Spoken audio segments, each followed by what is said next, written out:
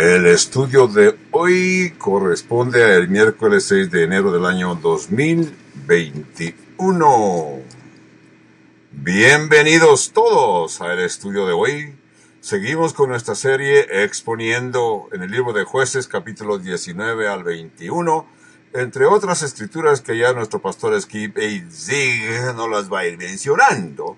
Así pues, nuestro pastor Skip Zig se dirige a la congregación de aquí, de la Iglesia Calvario Albuquerque, en Albuquerque, Nuevo México, diciendo: buenas tardes, buenas tardes, buenas tardes. ¿Cómo están hoy? Bien.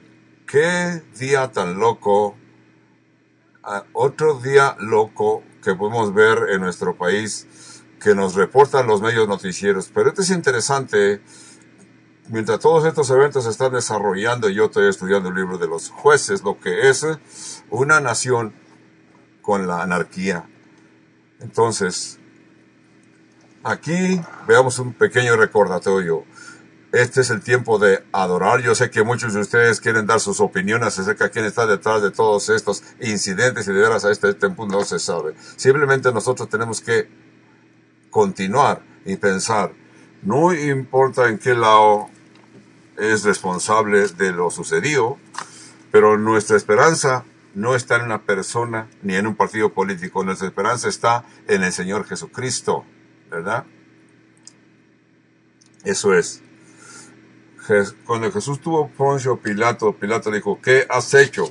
Respondió Jesús: mi reino no es de este mundo. Si mi reino fuera de este mundo, mis servidores pelearían para que yo no fuera entregado a los judíos, pero mi reino no es de aquí. Le dijo entonces Pilato: ¿luego tú eres rey? Respondió Jesús: tú dices que soy rey. Yo para esto he venido para este mundo, para dar testimonio a la verdad. Por eso que nosotros somos guerreros de verdad. Y no hay ninguna verdad más grande que las personas que creemos en el Evangelio de Cristo para ir al cielo. Ya sea que seas un buen republicano, un buen demócrata, o un buen libertino como lo soy yo, o un libre como lo soy yo, perdóname. Lo bueno es que estés en paz con Dios, y eso es lo que la iglesia debe de estar haciendo. Dedicarnos y ser devotos en los días que nos quedan al Señor Jesucristo. Hemos dicho bastante. Ahora vamos a abrir nuestros libros en el capítulo 19 de los Jueces para, por la gracia de Dios, podamos hoy completar este libro. Este libro de Jueces es una sección de las Sagradas Escrituras que nos muestra la historia de Israel, y duraron como 350 años aproximadamente. Fue durante este periodo de 350 años la nación declinó a una forma notable, y todo esto tomó lugar casi inmediatamente después de la muerte de Josué.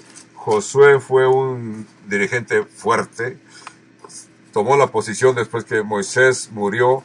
Josué tomó la posición y ayudó a que la gente cruzara el río Jordán. Les repartió sus lotes de terrenos a cada quien, aunque ellos no los usaron siempre, no ocuparon toda la tierra que Dios le dio. Con todo esto, Jehová fue un dirigente, Josué, un dirigente muy fuerte. Pero se nos dice al principio de este libro, al comenzando este libro, que cuando Josué murió, comenzaron a desarrollarse problemas. Vamos a leer una de las secciones del libro de Jueces, capítulo 2, comenzando con verso 7, que dice: y el pueblo había servido a Jehová todo el tiempo de Josué y todo el tiempo de los ancianos que sobrevivieron a Josué, los cuales habían visto todas las grandes obras que él había hecho por Israel. Pero murió Josué, hijo de Nun, siervo de Jehová, siendo de 110 años, y lo sepultaron en su heredad en Timna Será, en el norte de Efraín, al norte del monte Gaz.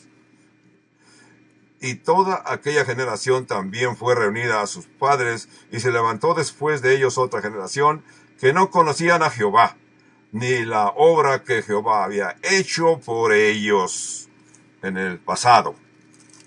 Entonces, ¿qué sucede? Este libro de Jueces y el libro de Jueces pasa con la conquista al compromiso. Habían conquistado la tierra prometida, pero no ocuparon toda la tierra, sino que cayeron en una serie de compromisos con las gentes que los rodeaban. Y hemos descubierto en las secciones antes, en otros estudios de este libro, que hemos notado el ciclo de pecado. Este ciclo de pecado se repite por su comportamiento toda generación por 350 años después de la muerte de Josué. Entonces, en primer lugar, hubo desprecio del Señor. No aceptaron al Señor. Luego le siguió con un periodo de rebelión al Señor. Luego siguieron con un periodo de retribución del Señor. Luego le siguió un periodo de arrepentimiento hacia el Señor, seguido por un periodo de restitución del Señor. Se rebelaron contra Dios. Dios los mandó en cautividad, fueron oprimidos, clamaron a Dios. Dios les envió un libertador, un juez, y fueron restaurados a su estabilidad. Ese ciclo lo siguió una y otra vez. Entonces, lo que vemos que pasaron de la conquista al compromiso.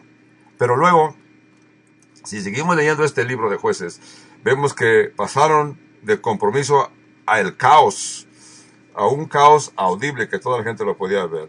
En el estudio de la semana pasada estuvimos en capítulo 17 de Jueces.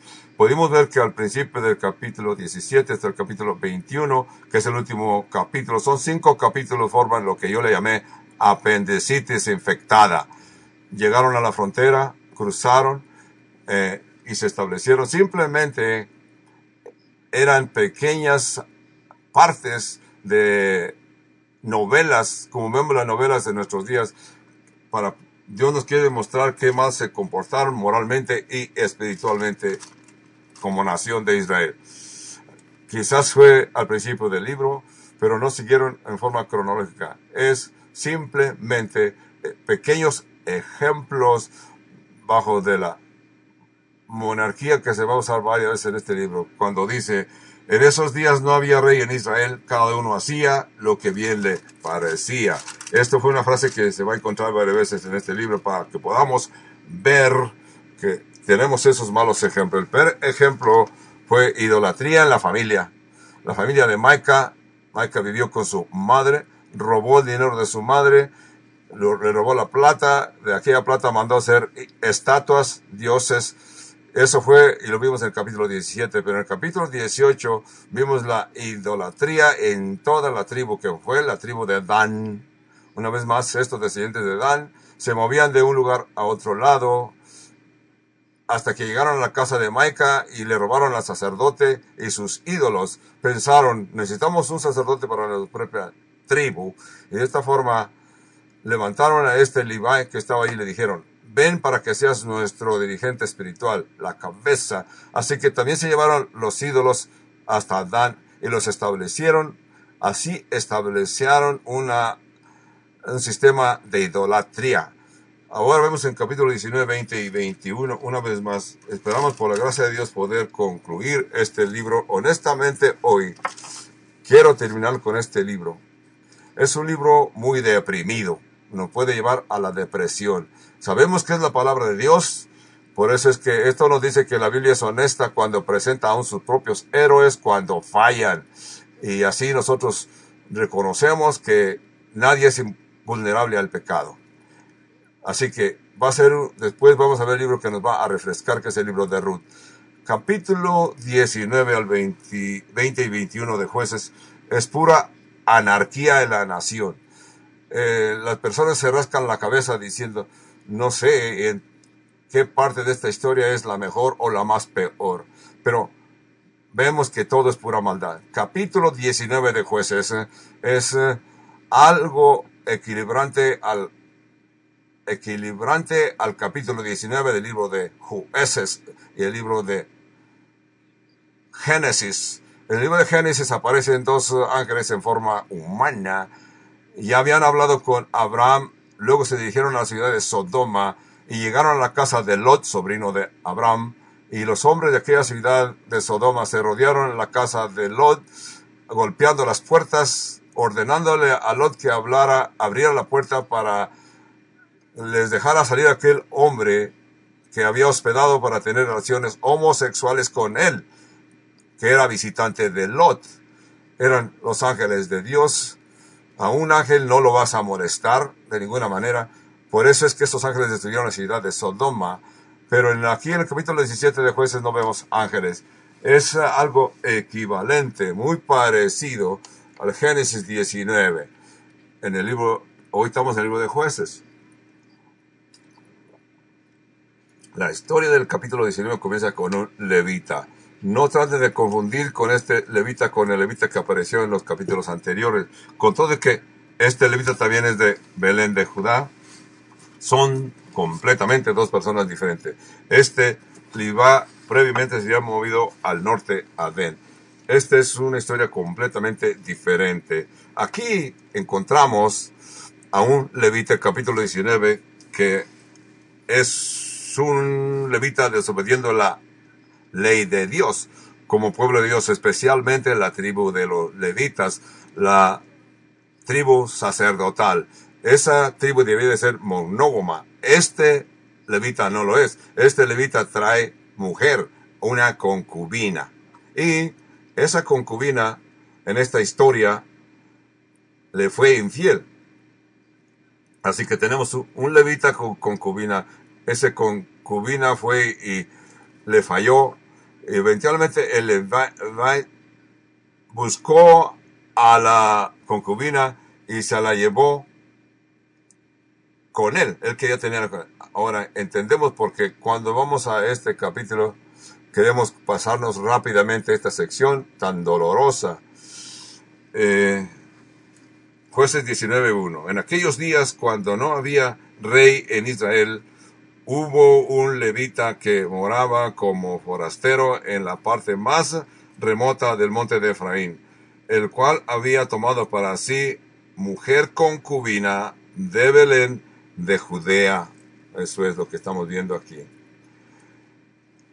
Entonces, esto fue algo así como un levita gilibili de las montañas, un levita montañés. Este hombre habitaba en los montes cerca de Silo. Este levita nos muestra que él vivía en las partes remotas de Efraín. Dejó a Belén, a Judá, no está sirviendo en el tabernáculo de Silo, simplemente está delirando entre los montes. Es como un Libán hippie que está divagaba y se llevó una concubina. Entendemos un poco acerca de este levita porque no era fiel al pacto de Dios a los levitas. Los levitas, como ya mencioné, deben de ser monógamos. Por esta forma, todos nosotros, pueblo de Dios, tenemos que ser monógamos. Dijo Dios, por esta razón dejará el hombre su padre y su madre y se unirá a su mujer, singular, a su mujer, no a sus mujeres o concubinas, sino a su mujer. Así que una concubina, en efecto, en esos días, era una sierva, servidora femenina, una persona de segundo lugar. No había legalidades para estas mujeres, no tenían ningún derecho solamente de engendrar hijos para su marido. Eso estuvo bien entre las cananitas, pero eso no es lo que Dios intentó. Lo que este levita estaba haciendo era contra de la ley de Dios. Algo que tenemos que entender, y quizás no sabemos si es verdad o no, pero Flavio Josefo, que fue un historiador judío, de acuerdo a yo he mencionado mucho a Flavio Josefo en la parte de los años, durante los tiempos de Cristo, y hemos hablado de las guerras de Israel, de la historia de Israel. Él hizo un comentario acerca de esta concubina y este levita. De acuerdo a Josefo dijo que esta mujer de este levita era una muchacha muy bonita, y el esposo, el levita, se la llevó porque era hermosa, pero ella no fue la que no le regresaba el afecto a su esposo. Él le mostraba afecto, pero ella no regresaba el afecto. Él le decía que era amorosa y hermosa. Con todo el que estaban casados, obviamente ella no lo había aceptado. De acuerdo al historiador Josefo, discutían mucho y después de una discusión, quizás ella fue infiel y luego él la encontró y se la llevó otra vez a Belén de Judá. Esa es la historia. Volvemos a Juan 19.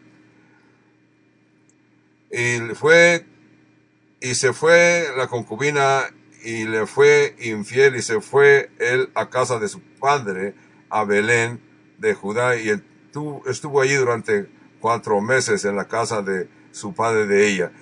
Él se levantó, su marido, y la siguió para hablarle amorosamente y hacerla volver, y llevaba consigo un criado y un par de asnos, y ella hizo entrar en la casa de su padre. Viéndola, el padre de la joven salió a recibirla gozoso, y le detuvo su suegro, el padre de la joven, y quedó en su casa 3 días comiendo y bebiendo y alojándose allí. Eso es lo que parece ser, pues, que este levita quería reconciliarse con su rara segunda esposa de segundo lugar. Así que él fue a Belén y le habló a ella cariñosamente. No se nos olvide, porque vamos a seguir leyendo esta historia. Con todo de que le habló él amorosamente, ella no lo va a tratar amorosamente, sino que él la va a aventar a la calle para que fuera molestada por los hombres de aquel pueblo. Aquí él sigue con sus intenciones de restaurarla. Querida, hermosa, eres tan hermosa. Simplemente hablándole amorosamente, elogiándola para convencerla. Pero yo les digo, tengan cuidado de hombres que hablan muy bonito, pero no caminan de acuerdo a lo que dicen. Hablan muy correctamente, dicen cosas muy bien. Oh, querida, yo te amo. Si tú me amaras como yo te amo a ti, me darías lo que yo quiero. O sea, tener relación sexual con ella. Yo de veras me amaras, pero claro está que ella no lo amaba. Él todo lo que quería era a ella, pero cuando él decía yo te amo, entonces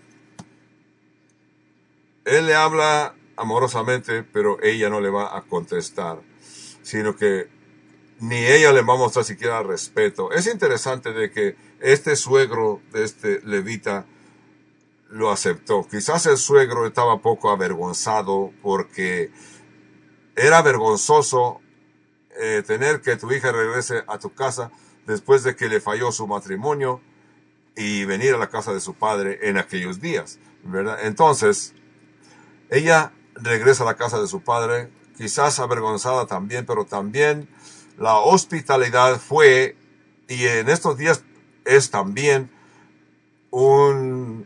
algo grandísimo en esa parte del mundo. Vemos esto varias veces en la Biblia, que las personas invitaban a una gente a su casa, y no solamente para que se quedara un día o dos, ni 3, 4, hasta 5 días se quedaban en sus casas.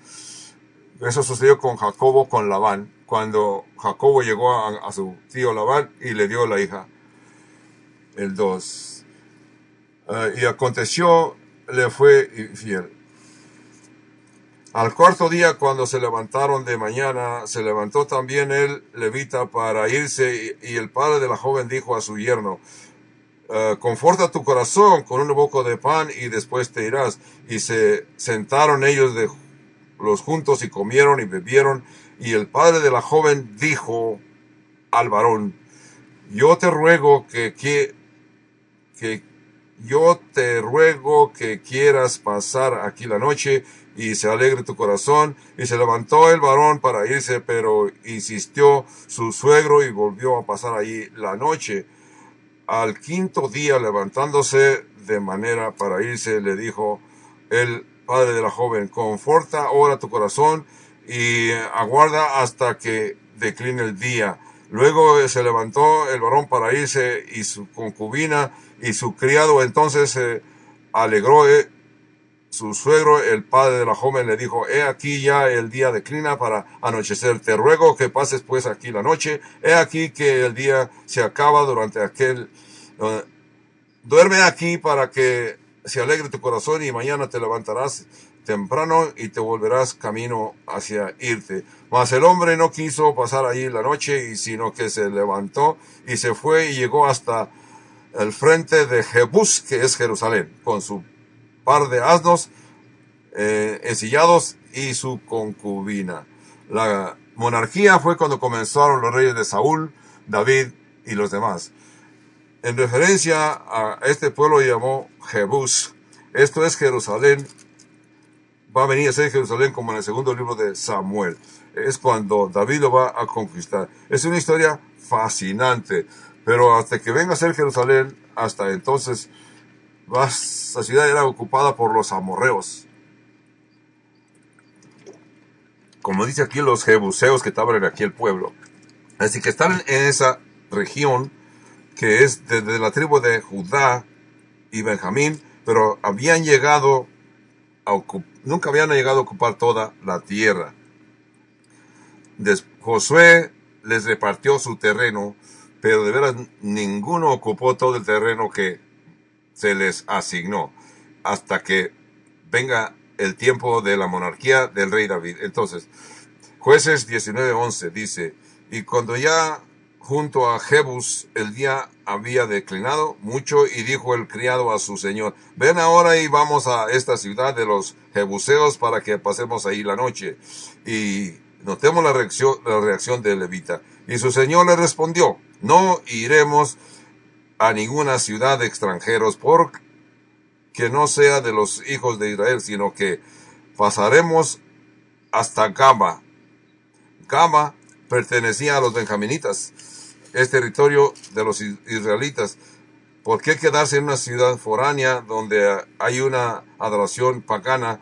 Con todo y esto, este sistema de los habitantes de Java quizás lo trataron mejor que los israelitas de Libia, pero este Leví se opuso a lo que su servante le preguntó y dijo a su criado, ven, sigamos hasta que de esos lugares para pasar la noche en Gaba o en Rama.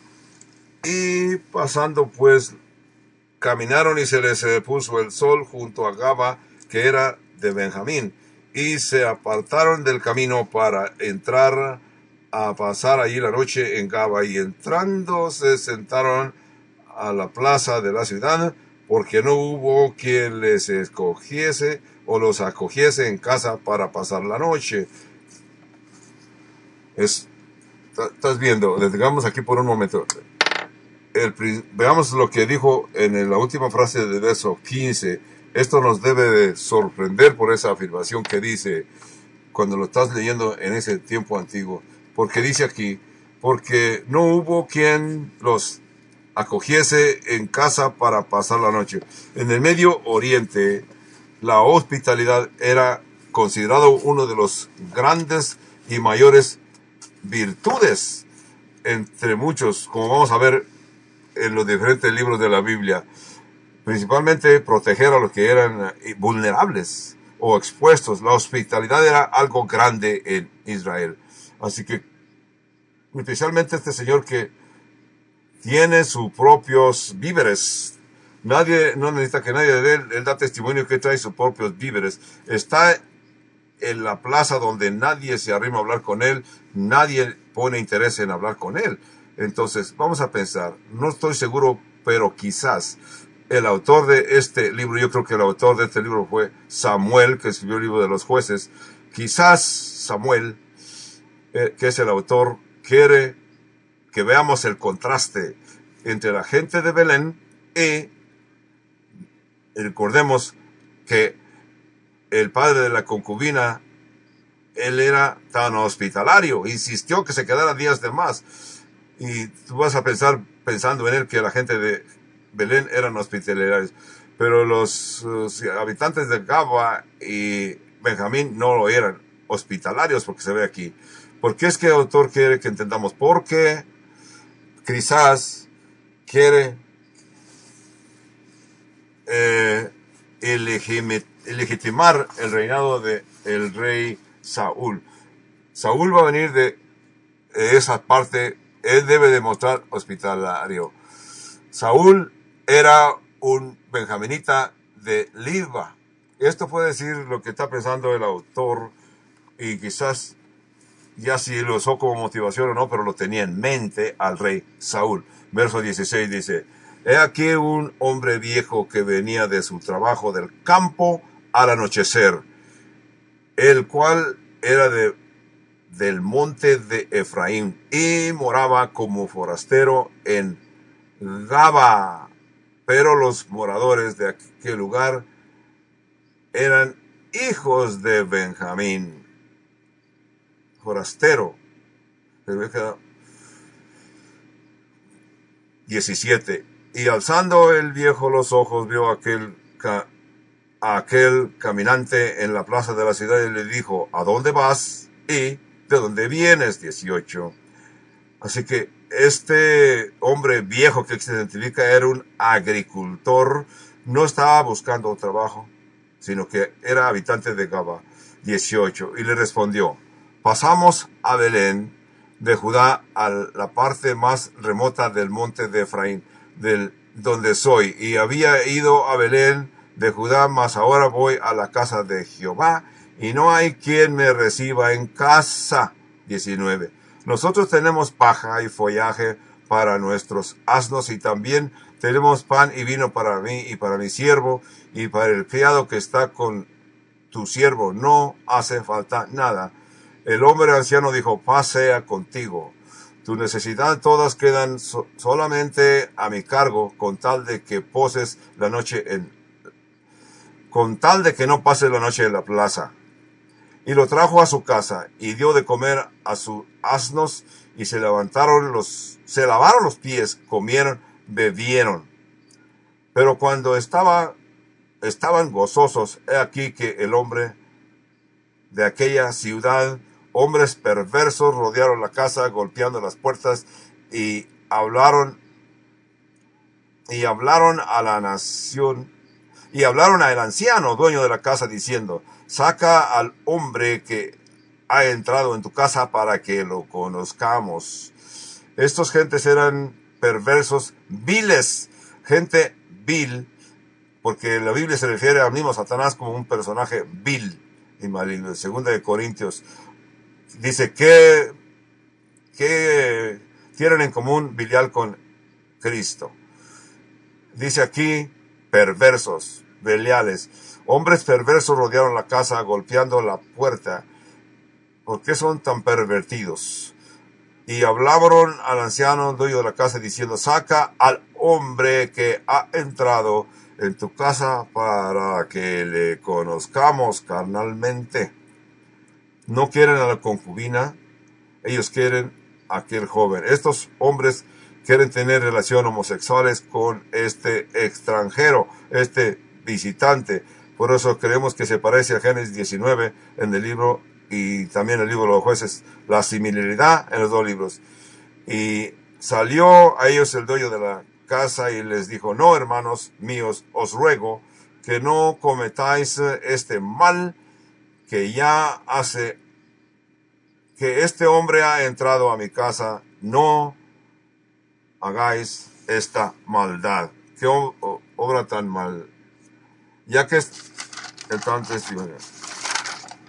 es lo que está diciendo el verso 23. Veamos el verso 24. He aquí mi hija virgen y la concubina de este hombre, yo os las sacaré ahora, y humilladlas, y haced con ellas todo como os parezca. Y no hagáis a este hombre esta cosa tan infame. 25. En primer lugar, tenemos que entender, ustedes lo habrán notado, la similaridad entre Sodoma y Gaba. Génesis 19 y Jueces 19. Aquí veamos la conexión que tenemos que hacer aquí. El pecado que caracterizó a los cananitas, esto también marcó a los israelitas. Estos son el pueblo de Dios. No son cananeos, son el pueblo de Dios. Supuestamente son los que están en el pacto de Dios, y están actuando de esta forma tan fea. en una forma vil, como incrédulos. Esto es sistema de valores que habían dejado cómo agradar a Dios, aún como pueblo de Dios. Entonces, en el verso 24 encontramos una frase triste de que el hombre de aquella casa ofreció a su hija y a la concubina de este hombre y hacer con ellas como os parezca. Literalmente, él está diciendo, hagan con estas doncellas lo que les parece bien a sus propios ojos. Y esa es la frase que se repite en esos capítulos. En esos días no había rey en Israel. Cada uno hacía lo que bien le parecía. Aquí tenemos un hombre anciano y tenemos un levita. Los dos debían de ser dirigentes del pueblo de Dios. No decirles que hagan lo que les parezca bien, los debían de ver reprendido. Los animaron a su comportamiento maligno que aparece en el libro de Jueces, ¿verdad? Verso 25, mas aquellos hombres no le quisieron oír, por lo que tomaron aquel hombre a su concubina, la sacó y entraron a ella y abusaron de ella toda la noche hasta la mañana. La dejaron como a la punta del alba. Cuando ya amanecía, vino la mujer y cayó delante de la puerta de la casa de aquel hombre donde su señor estaba, hasta que fue de día. Desafortunadamente, en esa era, en esa parte del mundo, a ese tiempo, las mujeres se consideraban simplemente un simple objeto. Así que no había movimientos que los libertara, nadie les tenía ninguna consideración, no había ninguna lástima en estas. Naturalmente que en la cultura israelita debían de haber actuado diferente, porque el judaísmo elevó a las mujeres a la posición normal como toda la gente. Y si tú lees la Biblia vas a llegar al Nuevo Testamento, donde Jesús mismo fue responsable en forma singular de la cultura antigua de elevar a las mujeres a un nivel normal. Elevó a las mujeres, muchas de las mismas seguidoras de Jesús. Jesús las restauró, Jesús las perdonó. Encontramos en el Nuevo Testamento una historia de que Jesús fue a la casa de un fariseo y el fariseo pensó, si Jesús fuera profeta, supiera qué tipo de mujer es esta que lo está tocando. El fariseo estaba equivocado. Jesús siempre mostró respeto por las mujeres como por todas, igual. Jesús no hizo discriminación. En las epístolas el apóstol Pablo dijo, en Cristo no hay dama ni caballero, esclavo ni libre. En Cristo todos somos igual.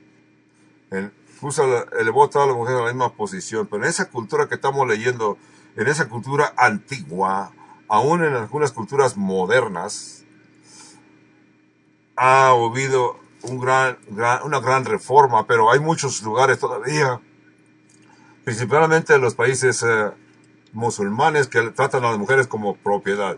Las mujeres no tienen ningún derecho. Es la mentalidad. También en algunos lugares de los budas, también Jesús es el gran libertador. Ahora vamos a leer en capítulo 19, verso 27, que dice, se levantó por la mañana su señor y abrió la puerta de la casa y salió para seguir su camino. He aquí la mujer su concubina estaba tendida delante de la puerta de la casa con las manos sobre el umbral. Y él le dijo, levántate y vámonos. Wow, qué ásperamente se dirige a ella. Acuérdate que le había hablado con amor, ahora le habla ásperamente. Levántate y vámonos. Pero ella no respondió nada. Entonces él la levantó, el varón, y echándola sobre su asno, se levantó y se fue a su lugar. 29. Y llegando a su casa tomó cuchillo y echó mano a su concubina y la partió por sus huesos en 12 partes y la envió por todo el territorio de Israel. Es lo que hizo este hombre, ingrato. Yo creo que nunca se les va a olvidar a ustedes esto que están oyendo, ¿verdad? Porque esto es como una crueldad. Saúl, que también era de Gaba, el rey Saúl, que también vino de Gaba, hacía las mismas cosas con los animales, los descuartizaba y enviaba pedazos a las diferentes tribus de Israel para hacer una afirmación. Pero aquí en este caso es un ser humano. Entendemos que no hubo respuesta. Cuando ella no le contestó a él, simplemente la subió al asno. Pero aquí no dice nada de que esa mujer estaba muerta. Más tarde va a decir al pueblo de Israel, a tribu por tribu, tenemos que ir a guerra, porque les presenta la historia y dice que la encontró muerta. Pero yo creo que el levita estaba mintiendo, la concubina estaba viva. Yo creo que su testimonio de veras no era necesario así. Puede ser que ella estaba viva y él la mató y la descuartizó, ¿verdad? Entonces, veo que esto es horrible y cruel, y todos ustedes lo piensan igual. Verso 30. Y todo el que veía aquello decían, jamás se ha hecho o se ha visto tal cosa desde el tiempo de que los hijos de Israel subieron de la tierra de Egipto hasta el día de hoy. Considerad esto, tomad consejo y hablad, espero su opinión, es lo que dijo el levita. Denme su opinión. A mí me molesta cómo se comportó el levita. Me molesta que el levita, ya que encontró esta mujer, no se escribe aquí que ella se haya opuesto a nada hasta que está muerta. Ahora él se enoja porque la mató, la descuartizó. Y primeramente la aventó a la calle. Él y el anciano la aventaron a la calle y ella fue molestada por los de aquella ciudad. La idea de que este hombre descuartizó el cuerpo y lo envió a las 12 tribus de Israel fue para crear una ola de odio que sí lo logró. Como nosotros en los Estados Unidos en septiembre 11 del año 2001. ¿Cómo es que sucede esto en nuestro país, nuestra nación? Por eso que ellos iban a quedar sorprendidos por lo que habían oído. Fue Nietzsche en su comentario que escribió y dijo, así que si no hay Dios, todo es permisible. Si no hay Dios, se permite todo, ¿verdad? Porque la gente es incrédula. No hay ninguna moralidad que retener. El hombre puede hacer lo que le parezca a sus ojos, decidir en qué cultura, en qué era, y puede reunir suficiente gente, y si tú ves que la mayoría, te vas con la mayoría porque tú crees que la mayoría está correcta. Si Dios en su mayoría, Dios fue Dios desde Israel. Y aquí se permitió eso. Comenzamos con el capítulo 20 de Jueces, verso 1, y vamos a ver que el pecado de un hombre de capítulo 19 va a ser el culpable de 65,000 hombres que van a morir, porque la nación se fue a guerra uno con otros. Entonces saliendo todos los hijos de Israel, y se reunieron la congregación como un solo hombre desde Dan hasta Berseba, y la tierra de Galat, de Jehová de Mizpa. Está hablando desde el norte de la nación hasta el sur de la nación. Así que en la escritura encuentras de que Dan y Beersheba está desde norte a sur. Y aún los jefes de todo el pueblo, de todas las tribus de Israel, se hallaron presentes en la reunión del pueblo de Dios. 400,000 hombres de a pie que sacaban espadas. 400,000 hombres, imagínense la cantidad. Verso 3. Y los hijos de Benjamín oyeron que los hijos de Israel habían salido a Mizpa. Aquí vemos que esta es la primera vez escrito en el libro de Jueces que la nación se unificó. Es la primera vez que buscaron razón para unirse. Estaban todos esparcidos como tribus.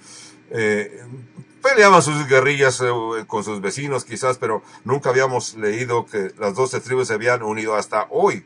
¿Por qué es que se unieron? Están unificados, pero están unidos no para pelear con los adversarios, sino para pelear entre su propio pueblo. contra sus mismas tribus, las tribus de Benjamín, y casi exterminaron la tribu de Benjamín. Casi exterminaron esa tribu de Benjamín, pero todas las cosas pasaron de mal en peor.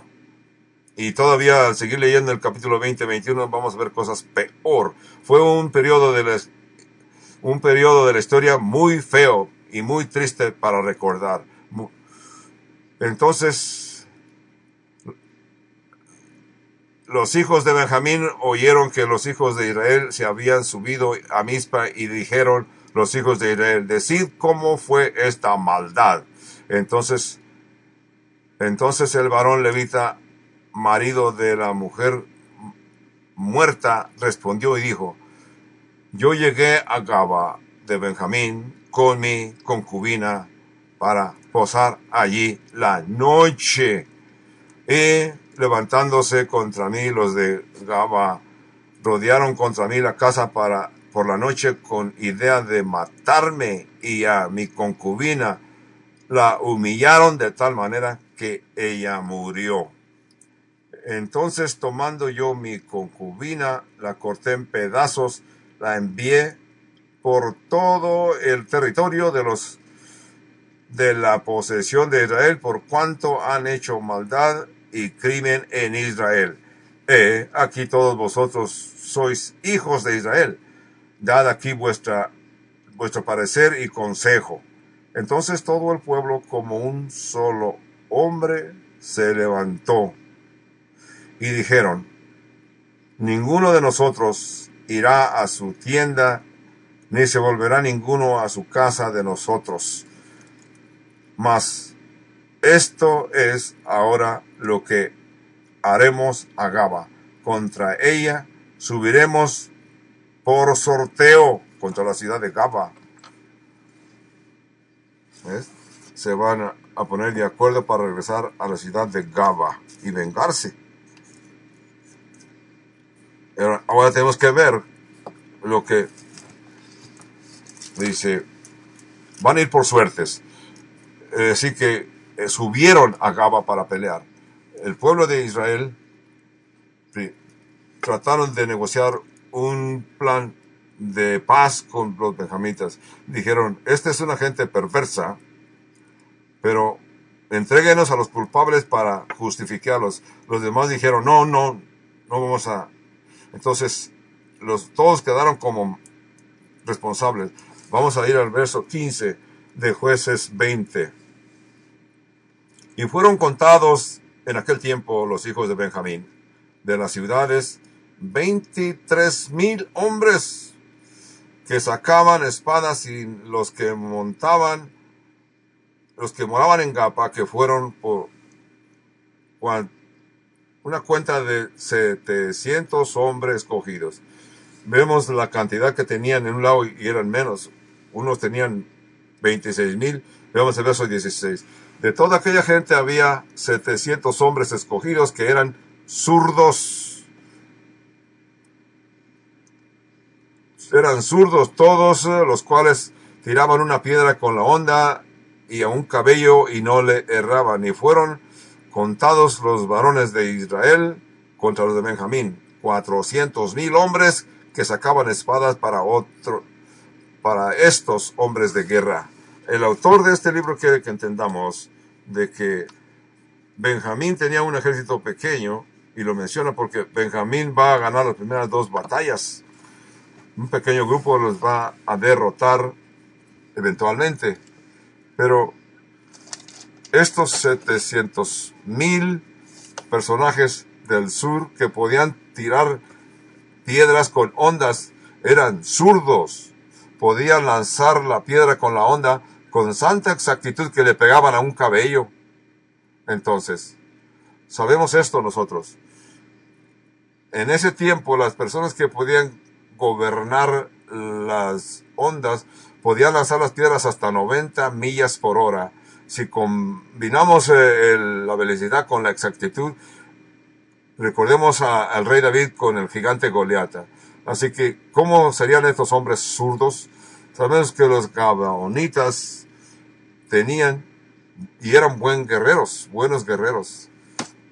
eran guerreros bien instruidos. Vamos, capítulo 3 de Jueces, Labán el zurdo que fue y le metió la daga al rey Eglón por el costado, a punto que la escritura dice que la hoja de la espada se quedó dentro de este hombre porque dice que era muy obeso y le salió el excremento. No sé por qué la Biblia pero mencionó excremento, ¿verdad? Entonces, luego este Jehú fue zurdo. ¿Por qué es que este autor quiere que nosotros recordemos? No estamos seguros, sino es mi opinión acerca de estas situaciones. Puede ser de que lo quiere que veamos la ironía, que 700 zurdos que tiran la onda con el nombre Benjamín quiere decir el hijo de mi mano derecha. Es lo que significa el nombre Benjamín, hijo de mi mano derecha. Y en esa antigüedad, en esos tiempos, la gente zurda se les consideraban hombres, todos se les consideraba deshabilitados o inválidos. A los zurdos se les consideraba inválidos. Cuando la escritura dice que Benjamín quiere decir hijo de mi mano derecha, aquí puedes encontrar conclusiones. Entonces pelearon. Verso 18 dice, luego se levantaron los hijos de Israel y subieron a la casa de Dios y consultaron a Dios diciendo, ¿quién subirá de nosotros primero a la guerra contra los hijos de Benjamín? Lo que debían de haber dicho, debemos de ir a la batalla con los hijos de Benjamín, pero ya habían decidido, ya habían hecho la decisión. Simplemente pensaron, vamos a preguntarle quién va primero. ¿A quién Dios va a usar primero? ¿A ellos o a nosotros? Como un sistema de lotería que utilizaban en ese tiempo. Yo me imagino, y ustedes también, que consultaron al sacerdote ¿Qué usaba el sacerdote? Ustedes recuerdan, el Urim y Tumim, es lo que usaban los sacerdotes. Era una piedra blanca y una piedra negra que utilizaban para oír el sí o el no por parte de Dios. Así que quizás esto fue lo que hicieron. Y Jehová respondió, Judá será el primero. Se levantaron pues los hijos de Israel por la mañana contra Gabá. Y salieron los hijos de Israel a combatir contra Benjamín, y los varones de Israel ordenaron la batalla contra ellos junto a Gabá. Ellos van a perder 22,000 soldados, 22,000 hombres de los benjaminitas. Gabá está en un monte, es fácil para defenderse, principalmente ellos que conocían esa área, si iban a pelear en esa batalla, en esa área. Perdieron la primera batalla, se volvieron a reagrupar, regresaron al día segundo, donde perdieron 18,000 hombres. Saliendo entonces los de Gaba, Israel fue derrotado. Le preguntaron a Dios si quién subiría primero, cuando debían haber preguntado si debemos de subir. Así que 2 días se confrontaron. Verso 26 dice, entonces subieron todos los hijos de Israel y todo el pueblo y vinieron a la casa de Dios, lloraron, se sentaron allí en la presencia de Jehová y lloraron todo aquel día hasta la noche, y ofrecieron holocaustos y ofrendas de paz delante de Jehová. Los hijos de Israel preguntaron a Jehová, pues el arca del pacto de Dios estaba allí en aquellos días. Es la única vez que se va a mencionar el arca del pacto en este libro. Es el único instante de que buscan el rostro de su Dios, como se los ordenó el Torah. Es la única vez que se reunieron. Es como si Dios los dejó que fueran derrotados para llamarles la atención, ¿verdad?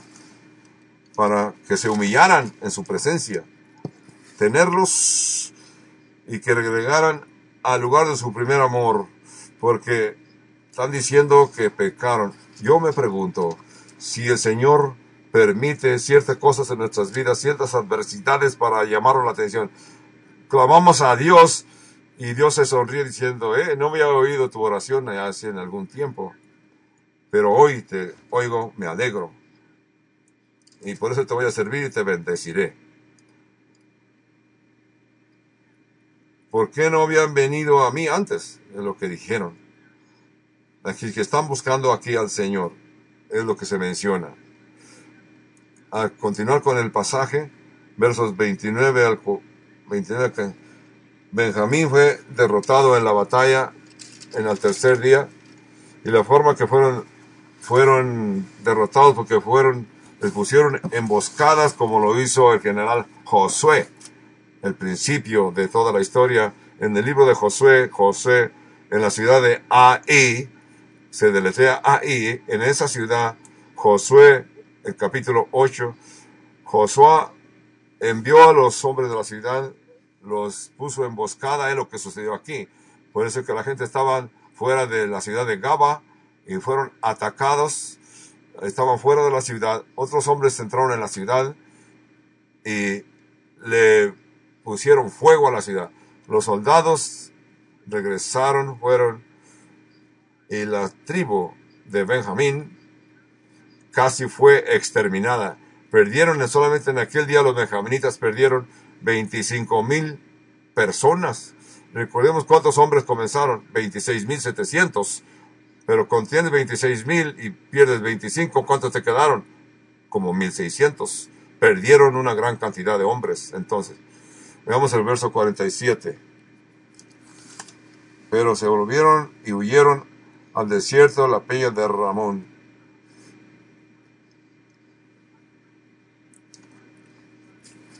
Pero estos 6 hombres, no se te olvide, estos 600 hombres se fueron hacia el desierto a la roca de Rimón. Y los hombres de Israel volvieron sobre los hijos de Benjamín y los hirieron a filo de espada, así los hombres de cada ciudad como las bestias y todo lo que fue hallado. Asimismo pusieron fuego a todas las ciudades que se hallaban en Benjamín. Así que toda la tribu de Benjamín fue destruida. Solamente quedaron 600 soldados que pudieron encontrar donde guarnecerse. Estaban localizadas allá en la parte central de la tierra. Y fue un lugar que se podían proteger y se quedaron ahí por 4 meses. Entonces, 600 benjaminitas. En el capítulo 21 vas a ver la tribu de Israel. Tú dirás, ¿tribus? Quizás esto no es lo que estamos queriendo ver, pero tenemos el capítulo 21 que casi una tribu completa fue extinguida. Es como en este capítulo, pero al revés de una máquina. Un vehículo comienza a ir para enfrente, pero si lo detienes, pones el cambio de reversa y el vehículo se va en reversa. Capítulo 20 intentaron simplemente matarlos a todos, exterminarlos. Era una situación después. En el capítulo 21 tratan de salvarlos de que se extinguen. Quedaron 600 hombres y no tenían mujeres. Entonces, ellos vieron que era un grave problema. Esta tribu no va a poder reproducirse. ¿Por qué? Los israelitas también habían hecho una promesa de por sí mismos de que se habían hecho un juramento de no dar a sus hijas a los benjaminitas en casamiento. Ese es el problema de reproducción. Jueces 21:1 dice, los varones de Israel habían jurado en Mizpa diciendo, ninguno de nosotros dará su hija a los de Benjamín por mujer. Ahí está el juramento. Así que esto trajo un problema. Hicieron este juramento loco. Ahora nomás quedan 600 hombres de ellos. ¿Qué va a suceder? ¿Cómo podemos ayudarlos? ¿Cómo podemos ayudarlos? Así que es una de las tribus de Dios, no se puede terminar. Entendamos. Se recordaron de otro juramento que se había hecho, otro pacto que habían hecho. Pensaron, este pacto nos va a servir. Vino el pueblo a la casa de Dios y se estuvieron allí hasta la noche en presencia de Dios. Y alzando su voz hicieron gran llanto y dijeron, oh Jehová, Dios de Israel, ¿por qué ha sucedido esto a Israel? Que falte hoy en Israel un tribu, que falte hoy en Israel una tribu. Es lo que le dijeron a Dios. Qué hermosa oración. Pero en los capítulos estaban portándose con violencia, queriéndolos exterminar. Ahora están diciéndole a Dios por qué lo permitió. Entonces Dios les puede contestar, ustedes lo hicieron. Y al día siguiente, el pueblo se levantó de mañana, edificaron ahí altar, ofrecieron holocausto de ofrendas de paz. Y dijeron a los hijos de Israel, ¿quién de todas las tribus de Israel no subió a la reunión delante de Jehová? Porque se había hecho gran juramento contra el que no subiese a Jehová en Mizpa, diciendo, sufrirá la muerte. Y les dijo, y los hijos de Israel se arrepintieron a causa de Benjamín, su hermana, y dijeron, cortada es hoy de Israel una tribu. ¿Qué haremos en cuanto a mujeres para que queden? Nosotros hemos jurado por Jehová que no les daremos nuestras hijas por mujeres. Y dijeron, ¿hay alguno de la tribu de Israel que no haya venido a Jehová de Mizpa? Hallaron que ninguno de Jabes Galad habían venido al campamento, a la reunión. Este Jabes Galad había sido y está a la parte oriente norte del río Jordán. Entonces, esto no va a ayudar a nadie, es lo que estamos tratando de entender. Pero si ustedes han venido con nosotros a Israel, y ustedes recuerdan que hemos llegado a Bet-Shean, Basán, aquellas hermosas ruinas que se han descubierto, donde esta ciudad está reconstruida. Si estás parado en Bet-Shean, principalmente si estás cuando llegas al pueblo, así que vas a caminar un poco a la izquierda, vas a ver los montes, eso es Jabes Galad, ahí está cerca de Galad. Este es algo que quiero que ustedes oigan por los que han ido a Israel.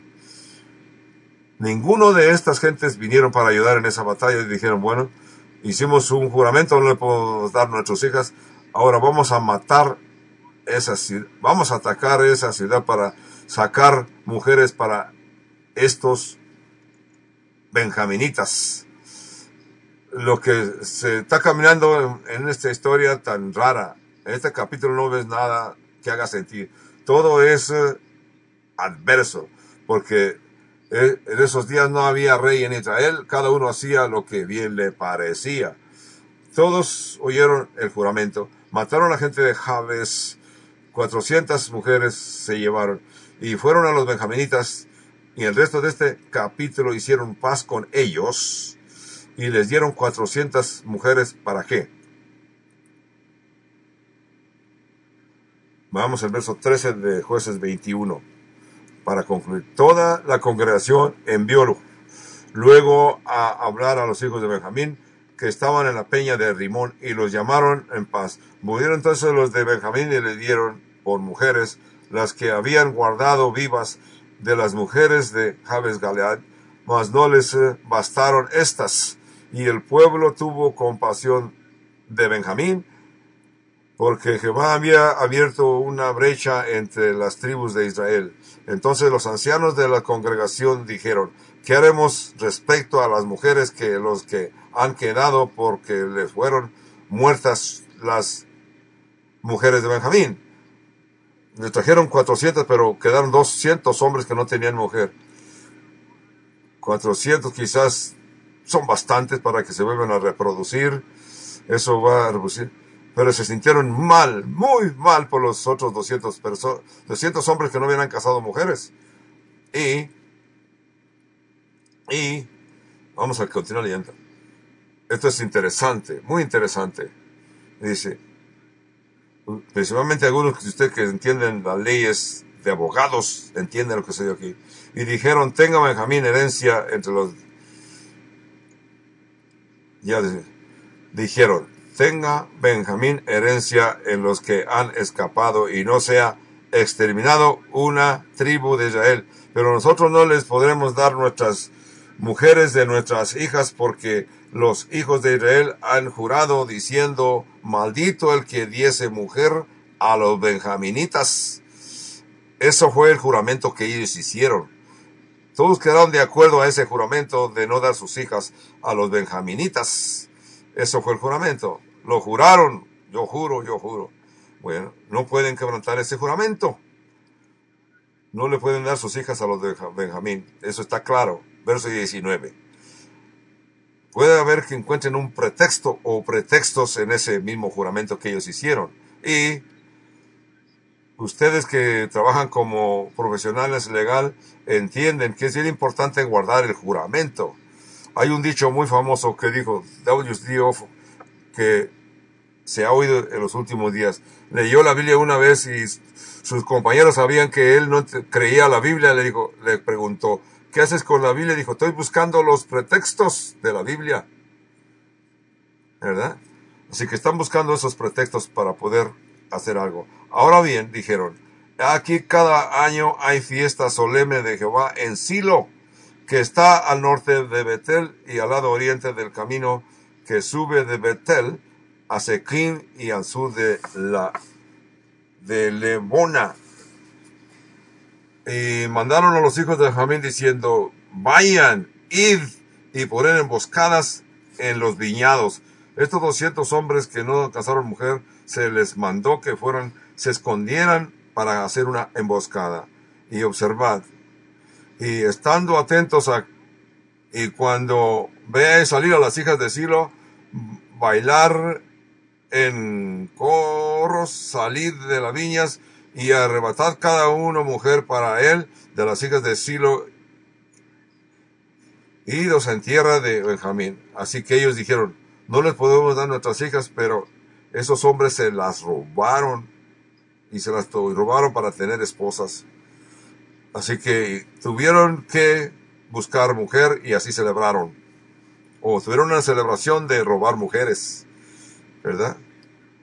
Y si vinieran los padres de ellas a sus hermanos y demandándolas, nosotros les diremos, hacednos la merced de concedernos, pues que no tomamos de la guerra, no tomamos mujeres para todos. Además, no sois vosotros los que se han distraéis para que ahora seáis culpados. Ellos secuestraron mujeres, hicieron un juego de secuestrar mujeres. Así que los hijos de Benjamín lo hicieron así y tomaron mujeres conforme a su número, robándoles entre las que danzaban, y se fueron y volvieron a su heredad y reedificaron las ciudades y habitaron en ellas, o habitaron ellas. Entonces los hijos de Israel se fueron también ahí, cada uno a su tribu y a su familia, saliendo de ahí cada uno a su heredad. Entonces, en esos días no había rey en Israel, cada uno hacía lo que bien le parecía. Como no había rey en Israel, cada uno hacía lo que bien le parecía a sus propios ojos. Gracias, qué hermoso. Esto es una afirmación que sumariza. Hemos leído capítulo tras capítulo porque la gente hacía lo que bien le parecía a sus propios ojos. Social e inmoral, espiritualmente, existencialismo y degradación, porque los hombres de Kiva hacían lo que bien les parecía a sus propios ojos. Así que hacían lo que bien les parecía. El anciano y el levita hicieron lo que ellos les pareció bien a sus ojos, ¿verdad? Así que se robaron a las mujeres. Los hijos de Israel hicieron lo que les pareció bien a sus hijos, fue destruir a los benjaminitas. Luego dijeron, vamos a tener que darles mujeres para que no se desintegre esta tribu. Porque dice, cada quien hacía lo que bien le parecía a sus ojos. Porque está escrito en la Biblia no quiere decir que sea un buen ejemplo para que así nos podemos comportar nosotros. Entonces, alguien va a decir, la Biblia lo dice, pues yo lo voy a hacer, ¿no? Esto es un ejemplo malo de estos benjaminitas. Para mí es otra marca de la veracidad de la Escritura. La Biblia no esconde la verdad de cada uno de nosotros.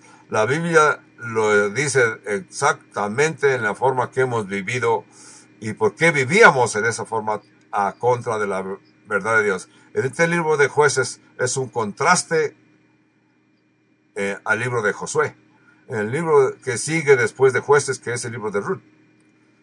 Entonces, el libro de Josué habló victorias por fe, victorias más victorias por fe. El libro de los Jueces habló y nos dice acerca de la derrota, diferentes tipos de derrotas, de la malignidad, de compromiso que hacían por otras naciones. Este libro de Ruth que sigue en el estudio próximo es un libro hermoso, un libro maravilloso. Vemos la providencia de Dios. Esperaremos hasta la semana próxima para leer capítulo 1 del libro de Ruth, para comenzar, porque las cosas fueron de mal en peor en este libro de Jueces. Tenemos que entender que vamos a encontrar secciones en el libro de Ruth, en verso de Ruth 1:1, que dice, en los días cuando los jueces gobernaban, en los días cuando los jueces gobernaban. Ahí vamos a estudiar la semana próxima. Si tú quieres leer el libro de Ruth y luego el libro del Nuevo Testamento, porque es el mismo periodo de tiempo, con toda esa burla, toda esa maldad que se vio en el libro de los jueces, queremos venir este libro de Ruth que nos va a refrescar, porque veremos la providencia de Dios mezclada con todo el pueblo de Dios. Necesitamos este tipo de ejemplos, especialmente en los días en que estamos viviendo en este mundo que está corrupto. Es posible vivir por sobre de esas y buscar al pueblo de Dios, aun cuando vemos que las naciones se están deteriorando. En el Salmo 11, verso 3 dice el salmista, si fueran destruidas los fundamentos, ¿qué ha de hacer el justo? Si ves en nuestro pueblo los fundamentos han sido destruidos, ¿qué va a hacer el justo? El justo continuará siendo justo, el justo continuará siendo justo, orando, evangelizando, haciendo la voluntad de Dios. Sé llenos de gozo, soy llenos de esperanza y paz. El reinado de Jesús no es el reino de este mundo. El reinado de Jesús viene, va a ser un reino mucho mejor. Jesús no espera que voten por él, sino que Jesús simplemente se va a establecer como Rey de reyes y Señor de señores. Señor, apresura ese tiempo. Te lo pedimos en el nombre de Jesús. Amén. Maranata. Gloria a Dios. Sí. Así que si usted, hermano, nos está escuchando a distancia de la Iglesia Calvario de Albuquerque, Nuevo México, desea comunicarse con nosotros, tenemos un número telefónico gratis sin costo alguno para usted. Llámenos a 1-800-922-1888. Y si usted desea comunicarse por correspondencia, pues envíe sus cartas y tarjetas postales al P.O. Box 95707, Albuquerque, Nuevo México. Zona postal 87109. El Señor me los bendiga ricamente. El estudio de hoy corresponde al miércoles 6 de enero del año 2021. El Señor me los bendiga ricamente. Adiós.